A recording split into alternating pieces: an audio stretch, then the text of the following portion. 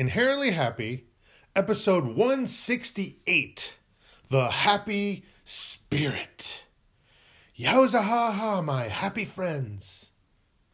The urge one has towards balance and growth could be called the happy spirit, like that persistent part of ourselves that we call self, or something near it.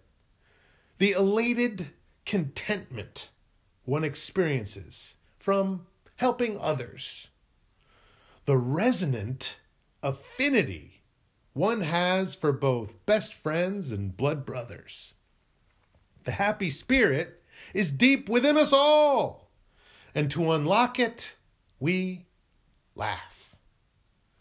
Now that may seem quite silly, but that's just you being too clever by half.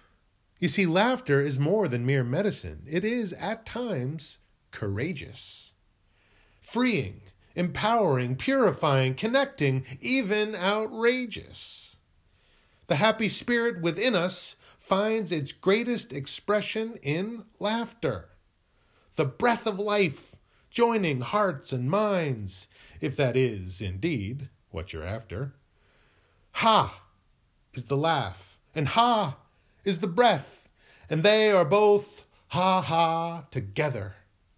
Released at moments of realization, the sun shining through bad weather. So laugh it up, have a good laugh. Laugh so much that it's just beyond belief.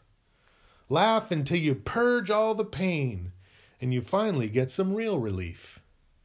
Laugh in the face of fear, sadness, and doubt. Laugh at guilt and laugh at fury. Laugh yourself silly.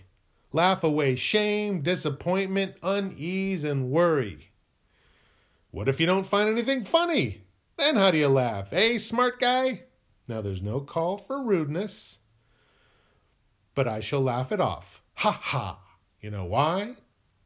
Because laughter bombards as well as deflects. And if you want to laugh, you will. It's just tension and release, a sharp drop after climbing a great big hill. Practice it. Practice laughing. Say ha ha. Or watch something you find funny.